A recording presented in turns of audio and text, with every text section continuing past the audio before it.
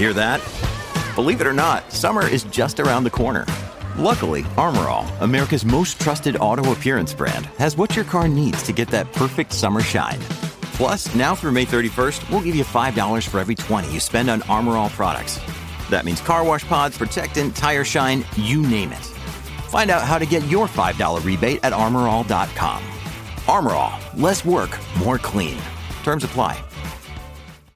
This episode is brought to you by Shopify. Whether you're selling a little or a lot, Shopify helps you do your thing, however you cha-ching. From the launch your online shop stage, all the way to the we just hit 1 million orders stage. No matter what stage you're in, Shopify's there to help you grow. Sign up for a $1 per month trial period at shopify.com/special offer, all lowercase. That's shopify.com/special offer.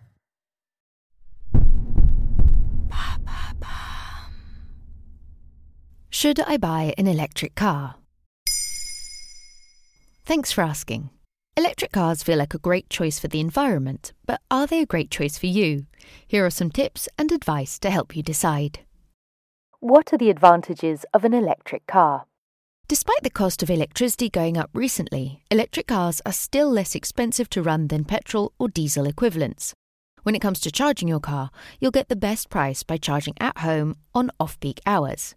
Using a public charger can be more expensive, but it should still work out cheaper than filling up with petrol.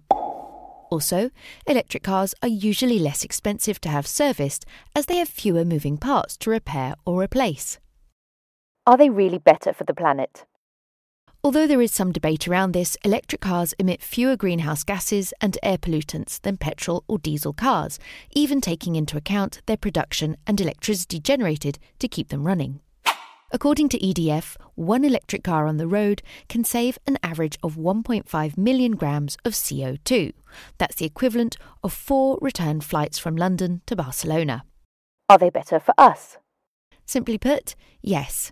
Zero emissions means that the air quality is better for pedestrians and cyclists who all use the roads.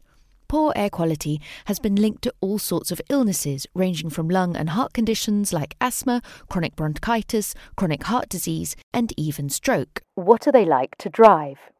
The increased popularity in electric cars, however, is not only down to their environmental credentials. They are pretty fun to drive.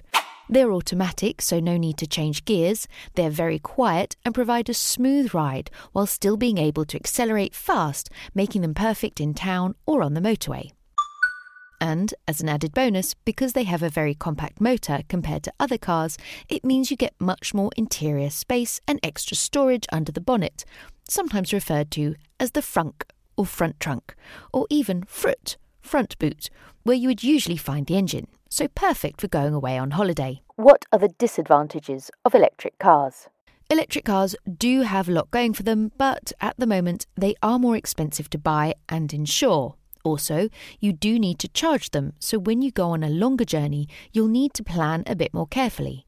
An electric car will give you between 150 and 300 miles with a fully charged battery, so you need to make sure you can get to the next charging site and include the time it takes to charge, which could take up to an hour. And, although the number of charging points is increasing, they are still mainly concentrated in towns and cities, with less coverage in rural areas. There you have it. Now you know if you should buy an electric car. In under 3 minutes, we answer your questions and help you understand the true meaning behind the trends, concepts and acronyms that are making headlines. Listen along and you really will know for sure.